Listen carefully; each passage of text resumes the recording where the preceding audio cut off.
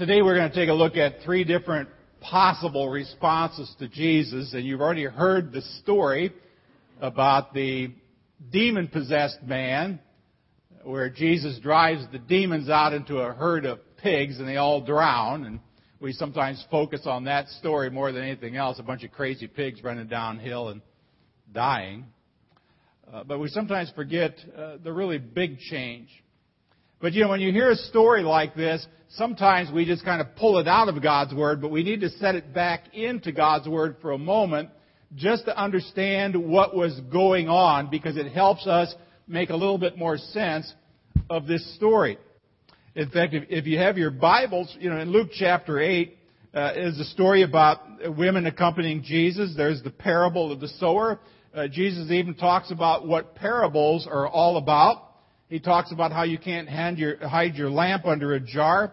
He even talks about his mothers and brothers.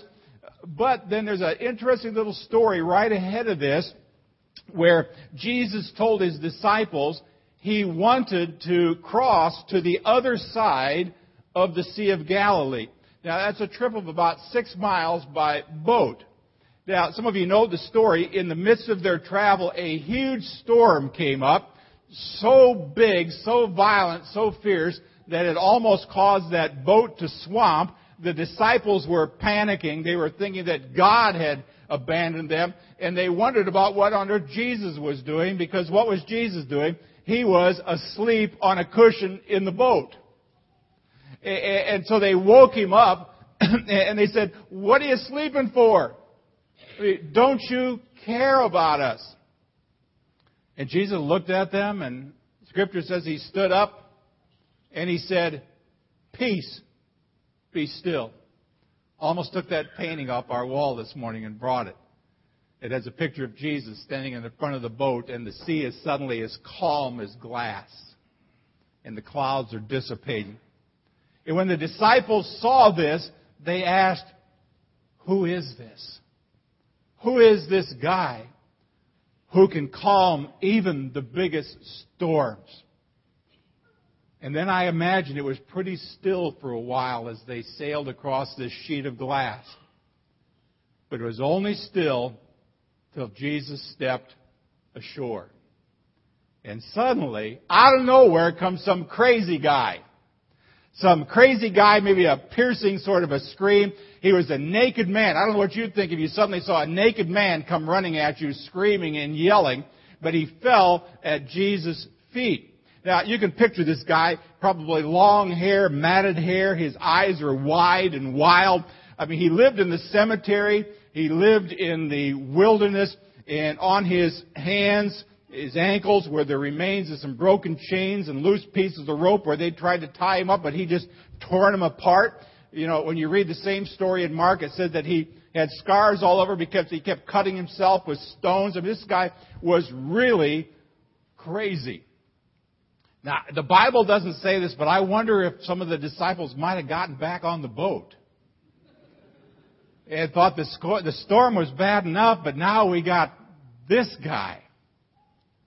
But there in front of them on the ground before Jesus was this wild man who was demonized. He was demon-possessed. And that's something we don't often talk about. In fact, a lot of people don't necessarily believe in those kinds of things. And this is where we're going to pick up today's story. But I want to pray again, and let's just inquire of God what it is that He wants us to learn today. So let's pray. Lord, as we look into this text today, it's a pretty crazy text. I mean, it's a man who's demon-possessed, and it's kind of outside of our area of expertise and sometimes outside of our comfort zone. And so today, help us understand, how people can ultimately respond to you and why they do it. Bless our message then in Jesus' name. Amen. But we're going to start with demons. And I want you to understand something. Hollywood has not done us any favors when it comes to demons. In fact, most movies portray them as zombies, which is really stupid. Portray them as ghoulish monsters, imaginary ghosts, or, God forbid that we even allow our little ones to dress up as some pointy little tailed pitchfork-toting character dressed in red underwear. Or, it's kind of like sometimes we have little devil angels and little angels. I mean, how dumb is that? But that's not really what demons are. Now, you see a picture up here of Chuck Swindoll, famous Bible teacher. And Chuck Swindoll says about demons, they are real, but invisible creatures, powerful, but not all powerful. Demons are the devious, insidious servants of Satan, the ruler of this world, and just like him, they are limited in their authority. Now, sad to say, people, when they think about demons or devils or Satan, land in one of two broad categories. And I've got a quote up here by C.S. Lewis, a famous Christian author. And C.S. Lewis says, there are two equal and opposite errors into which our race can fall about demons or devils. One is to disbelieve in their existence. The other is to believe and feel an excessive and unhealthy interest in them. Now, if I put that into common English, what is C.S. Lewis saying? He said there are some people who don't believe in devils at all. Now, no such thing as a devil. While other people have this kind of overt obsession with Satan or Satanism or demons or things of that. You know, they're very big into, wanting to play with their Ouija boards or their tarot cards or their horoscopes or a whole bunch of other things that God in His Word in the Old Testament says, avoid this stuff because this is of the devil. They dabble in it. I went to a workshop a number of years ago on Satanism, and the police officer who led it said that the people that are the most dangerous are what they call dabblers. And he said it's like young people, college-age people who just think they can kind of dabble in these things. Just try a few little things. But before they know it, they're pulled completely in. Now, the proper understanding of demons is very simple. They are real. They exist. They are powerful. They can take control of people emotionally. They can take control of people physically, as this story talks about. But as Christians, we need to remember that unlike the demons that serve Satan, who also has limited power, we serve a God with unlimited power. We don't need to be scared of the devil. We don't need to be scared of demons. We don't need to be intimidated by them. But today, I don't want to spend all of our time talking about them. I mean, after all, they're a bunch of losers anyway. So instead, let's just take a look at the responses here that we see to Jesus and learn as much as we can about Jesus and ourselves. Now, in this story, I see about 3 different responses from 3 different groups of people. And each group acts in a different way for obviously a different reason. Now, we're going to start with the demons. The demons who oppose Jesus. Now, when Jesus comes ashore, what happens? This demon-possessed man comes running, falls on his knees before Jesus. The demons controlling this man were absolutely scared to death of Jesus. And they were kneeling, not as a sign of worship, but as a sign of powerlessness and fear. I mean, that's why this passage, maybe goes up to the passage, Philippians says, therefore, God exalted him to the highest place, that's Jesus, and gave him, Jesus, the name that is above every name, that at the name of Jesus every knee should bow, in heaven and on earth and under the earth, and every tongue confess that Jesus Christ is Lord, to the glory of God the Father. Someday, the devil and all of his demons are going to be on their knees at that final judgment. Every knee will bow someday. Now, why will they bow? Well, because they know who Jesus is. I mean, this is their enemy. That's why they called out, what do you want with me, Jesus, Son of the Most High God? Now, Jesus had never met this demonized man before, but the devil and their demons knew who Jesus was because Jesus is their enemy. Now, I think it's really interesting in this story. Maybe you caught this. The interesting thing is that the demons were more sure of who Jesus was than the disciples. Remember that story right before when Jesus stands up and says, peace be still? The disciples said what?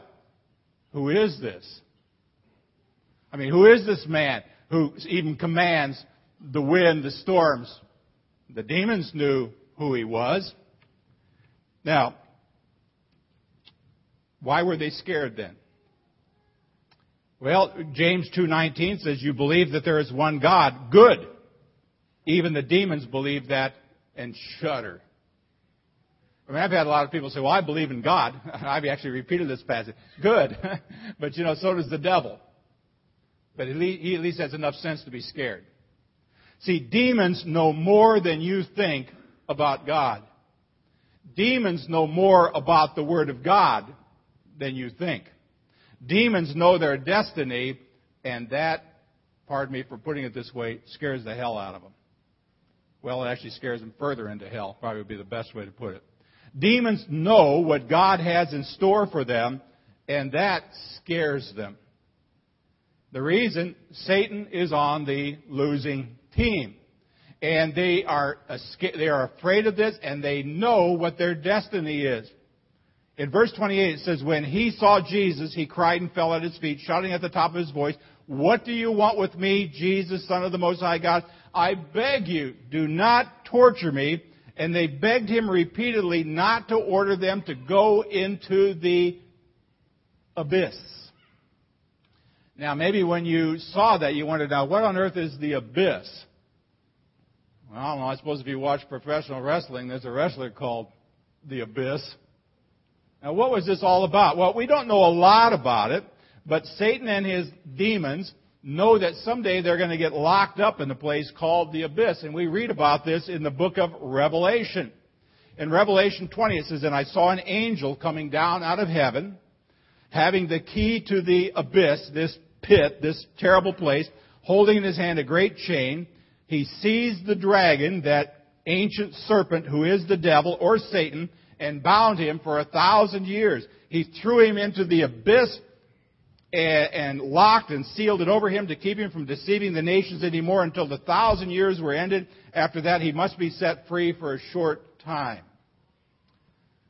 Kind of interesting that Satan is on a short leash. Luther often said that Satan was like a rabid dog on a chain. He can get out to the end of his chain and bark and foam in his mouth all he wants. But he can't get at us. Unfortunately, there's some really stupid people who think it's still fun to pet a rabid dog. Well, they're losers. Now, we don't know, like I said, we don't know much about this place, the abyss, but the abyss is a prison for people who oppose God, and it highlights God's ultimate power over anyone and everyone who oppose Him. So the demons are scared, because if you go back and read the story in Mark actually makes a statement, until an appointed time. These devils knew that their time was short. Jesus' presence meant their judgment was close. They were petrified. They begged and pleaded with Jesus to let them go. Now, this guy wasn't just demonized. Did you catch that? In this guy were many demons. Is that possible? I hesitate to tell you this. But in Russia, they brought a person who was demon-possessed into the group of pastors I was with.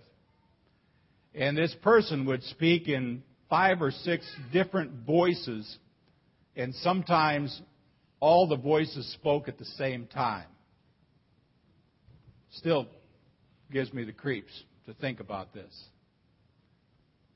Jesus says, "What's your name?" This guy says, "Legion." Well, legion is a word to describe a group of Roman soldiers which typically numbered between 3,000 and 6,000. How many demons were in this guy? A lot. But despite their combined power, let's say it was the maximum, let's say he had 6,000 demons inside of him. Guess what? Against Jesus, they were petrified. Against Jesus, they knew they were lost. So the very first response to people often is fear. I mean, people who oppose God and actually know who God is will be fearful. Why? Because they're facing off with the Creator of this universe. Now, unfortunately, not many people find themselves in this situation. I mean, those that do know who they're opposing usually end up switching sides. But there are some people who oppose God who really don't understand God and are doomed to hell. Now, I guess I could ask this question. Are you opposing Jesus today? Do you think you really don't need God? Do you think you can kind of make it on your own or somehow get away with whatever it is you're involved in right now? I mean, if this is you, I guess what I would tell you today is, friend, you ought to figure out who it is you're up against. And if you could actually figure out who you're up against, you would be scared. You'd be really, really scared. Well, that leads us to the next group of people. It's the townsfolk. These are the people who are ignorant of Jesus. They kind of know who Jesus is, but they don't know enough about Jesus. Now, the legion of demons begs Jesus not to banish them to the abyss, but to let them leave the man and go into a herd of 2,000 pigs. And Jesus gives them permission, and guess what? These demons' destructive behavior continues, but this time it's on a whole bunch of pigs instead of one single man. The entire herd goes crazy and runs downhill into the lake and drown. And I had this great mental picture, I guess, when I was reading through the story again. The pigs go from nice little pigs into crazy psycho pigs. I mean, it's a whole lot of bacon going downhill fast. Well, the men who are obviously watching these pigs probably realize this is really pretty weird. This is pretty bad. And they head off back into town to tell everybody what's happened. And before long, what happens? The town comes down to the shores and they confront Jesus. And when they arrive, they find this demonized man transformed. No longer naked, but clothed. No longer running around maybe foaming at the mouth madly, but just sitting calmly at the feet of Jesus. Not crazy, but he's in his right mind. And guess what? They're scared. They're scared. Now you might ask yourself, why would the townspeople be so scared? Well, they weren't scared of the same thing that the demons were scared of because they have no idea of the true identity of Jesus. But they're scared, like many people in this world, at the obvious display of power that obviously transformed this demon-possessed man who they probably knew pretty well. They're scared because when they saw this guy changed and they let this guy hang around in their town, what might he do? He might change them as well. Now, the impact of Jesus certainly wasn't negative. I mean, in fact, the impact on this demon-possessed guy was very positive. But the people of the town were fearful of the potential negative implications because they had all of their priorities all wrong. Now, let me ask you this. If you were there that day, in their situation, would you have been looking at the healed man or the drowned pigs? Which would have fascinated you more, the healed man or the drowned pigs? Maybe another way of saying this is, do your priorities in your life, your little piggies, make you fear God's transforming power? Let me put this into modern day language for you. You know, when Jesus transforms a life, things around people begin to change. I mean, a transformed person, sometimes their activities have to change, and they no longer head out to the clubs at night or don't spend all of their time fishing or hunting or whatever every time a church service rolls around. I mean, sometimes when their life has changed, they have to change and they no longer put a priority on working an obscene number of hours trying to earn enough money to buy a bigger car or a bigger house or a bigger boat or whatever. Sometimes a transformed person, their ambitions change. Sometimes their attitudes towards a whole bunch of stuff begins to change, and they figure out that they need to be servants instead of bosses all the time. I've said this before, that when I went back for my 25th high school reunion, the kids in my class were absolutely stunned that of all the people in my class, I became a pastor. I went to a Lutheran high school. the public school kids who were celebrating their anniversary at the same time came over to see whether it was true. Well, what happened in 25 years? Well, there was some transformation, obviously. Things changed. So let me ask you this. Would you be willing to give up certain activities? Would you be willing to give up your lifestyle or your ambitions or your attitudes to allow God to actually transform your life? I mean, would you be willing to give up all your little piggies in order to allow Jesus to transform you? Or do you want to hold on to all your little piggies, your little piggy activities, or your piggy lifestyles, or your piggy ambitions, or your piggy attitudes? Is that what you want to do? See, these people were focusing on the negatives rather than the positives. For them, their comfort, their security, their status quo was far more important than a changed life. And so they asked Jesus to leave because they were scared. They were scared by their ignorance. Now, hopefully, this does not reflect your attitude. I mean, I would pray that none of you are so ignorant of who Jesus really is, but that you would understand Jesus does change lives. Hopefully, you're not too scared of change to see how much you really need Him in your life. You know, if this is you, don't be scared of change. I mean, turn your focus on the positive rather than the negative. You know, there's an old song. It says, "Turn your eyes upon Jesus," because Jesus would love to change your priorities. He'd love to change the way you think. I mean, the Bible even says, "Have this mind of Christ." He says He wants to put on a whole new robe of righteousness and take that old dirty one off.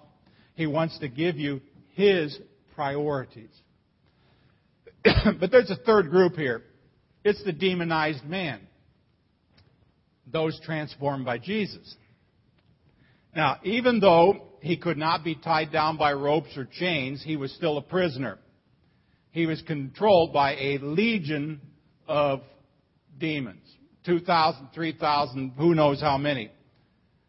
But what an amazing transformation. From a man who terrorized an entire community and who probably terrorized himself to suddenly become a fully devoted follower of Jesus Christ.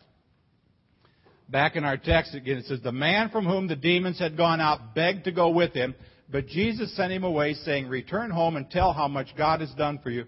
So the man went away and told all over town how much Jesus had done for him." Here's a man whose life is totally changed.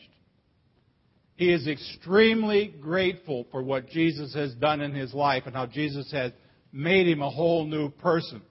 And now he wants to become a disciple of Jesus. He wants to go where Jesus is going. But interestingly enough, Jesus says, nope. It's almost like when they got back in the boat, he says, "No, we got enough people in the boat right now." And he says, "There's something far more important for you to do."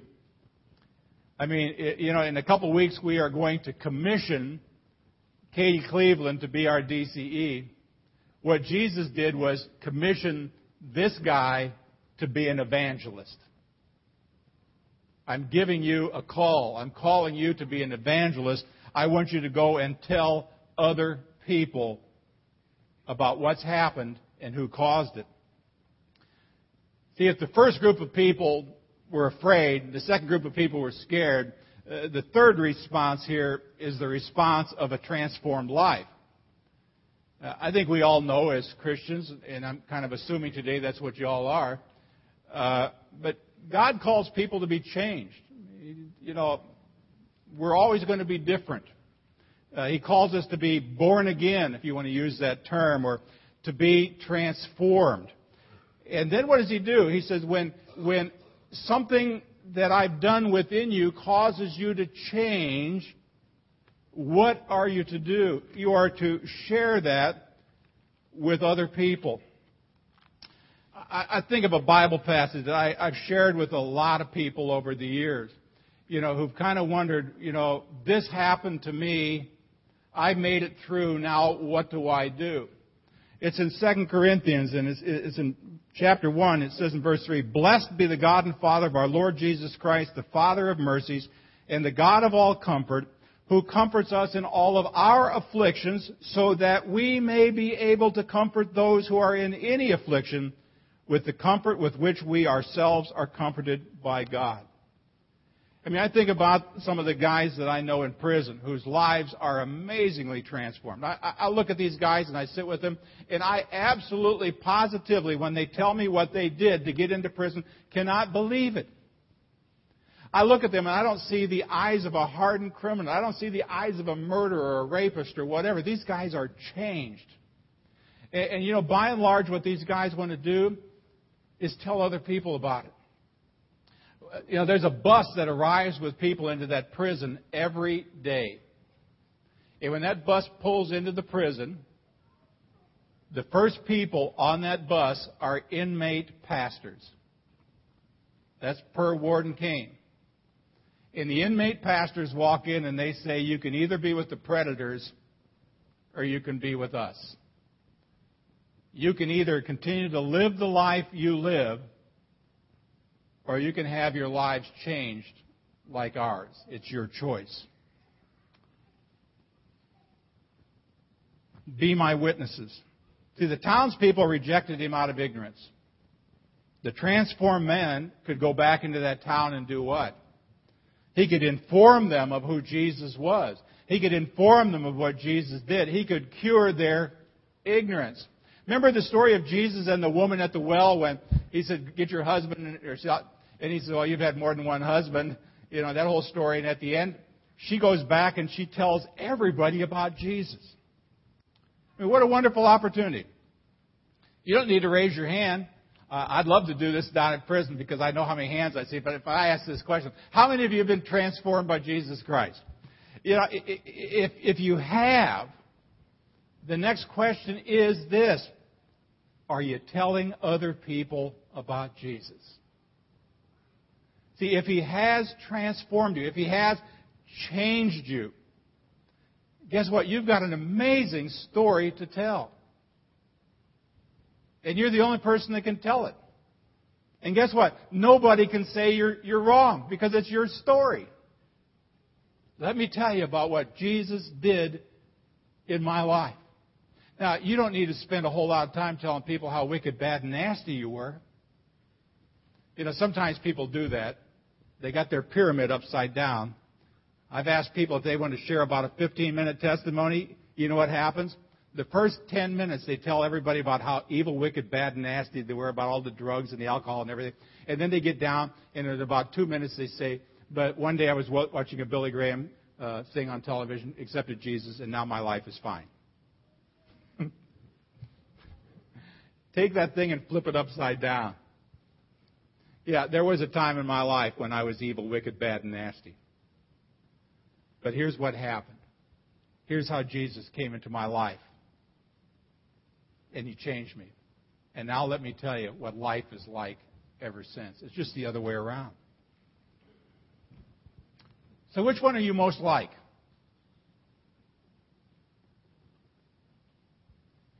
Do you openly oppose God? Do you know who He is, but you oppose His work? I mean, if that's you, you ought to be shaking in your boots today. And if you know who God is and you oppose Him, you ought to be scared to death. Because your arms are too short to box with God. You'll never win this one. And unlike the demons, though, if this is you, you have a chance to repent and switch sides. I don't know if anybody's like that here, but you know, you can allow God to be your Savior and take up your place in God's army. And, you know, I've told you before, I hate to tell you, I've read to the end of this book and we win. God wins. Or are you in that middle category? Are you kind of ignorant about God and more concerned with your little herd of pigs? You don't really understand who God really is, but you're a little bit afraid that if you get too close to Him, He's going to demand a lifestyle change that you might not like. Kind of really ignorant of who He really is. So instead of welcoming Jesus, you kind of hold Him at arm's length. And maybe even occasionally tell him, Jesus, it would be okay if you weren't here for a while because I got stuff to do. Well, if that's you, then I would say you really need to know who Jesus really is. I mean, Jesus is not some sort of a guy that wants to throw lightning bolts out of heaven and smoke you where you stand. Jesus is not some horrible, wicked, nasty God who just aching to bake people in hell. I mean, he's a loving God who wants to show His mercy, who wants to show people His grace, who wants to love on people, and He wants to change them and show them what a wonderful life you can have in Him. Or I'm hoping and praying that you all are kind of on the path of saying, no, I'm being transformed. I'm on the road to transformation. Or maybe some of you say, I have really been changed. I have accepted Jesus Christ as my Lord and my Savior. And I really want to be telling other people about it. You and I live in a really dark world. I mean, there's no doubt about it. Now, if you sit in a holy huddle like this, and this is all you do all week, it's pretty light and bright in here. A whole bunch of nice little Christians. But I can guarantee you walk out of here, you walk back into some darkness. And you all know where it's at. Now, you don't need to be there. But if you find yourself in a place of darkness, what does light do to darkness? Drives it away. Imagine the change you could bring to people's life by letting your little light shine in dark places. And maybe you'll remember today, that inverted pyramid. Let me tell you how Jesus has changed my life. Let's pray. Father, any number of ways that we can react to Jesus. We can be scared of Him because we actually know who He is. We can be afraid of Him because we know what He can do to us. Or we can be transformed and share. Father, I pray today that through the working of the Holy Spirit that we all be on this path of transformation. That each and every day the Holy Spirit work in our heart to bring about sanctification, to clean us up, to give us fuel for the flame of our little light. And wherever we walk in this dark world, give us the strength and the power to share the love of Jesus, that light, with others. We pray it in His name. Amen.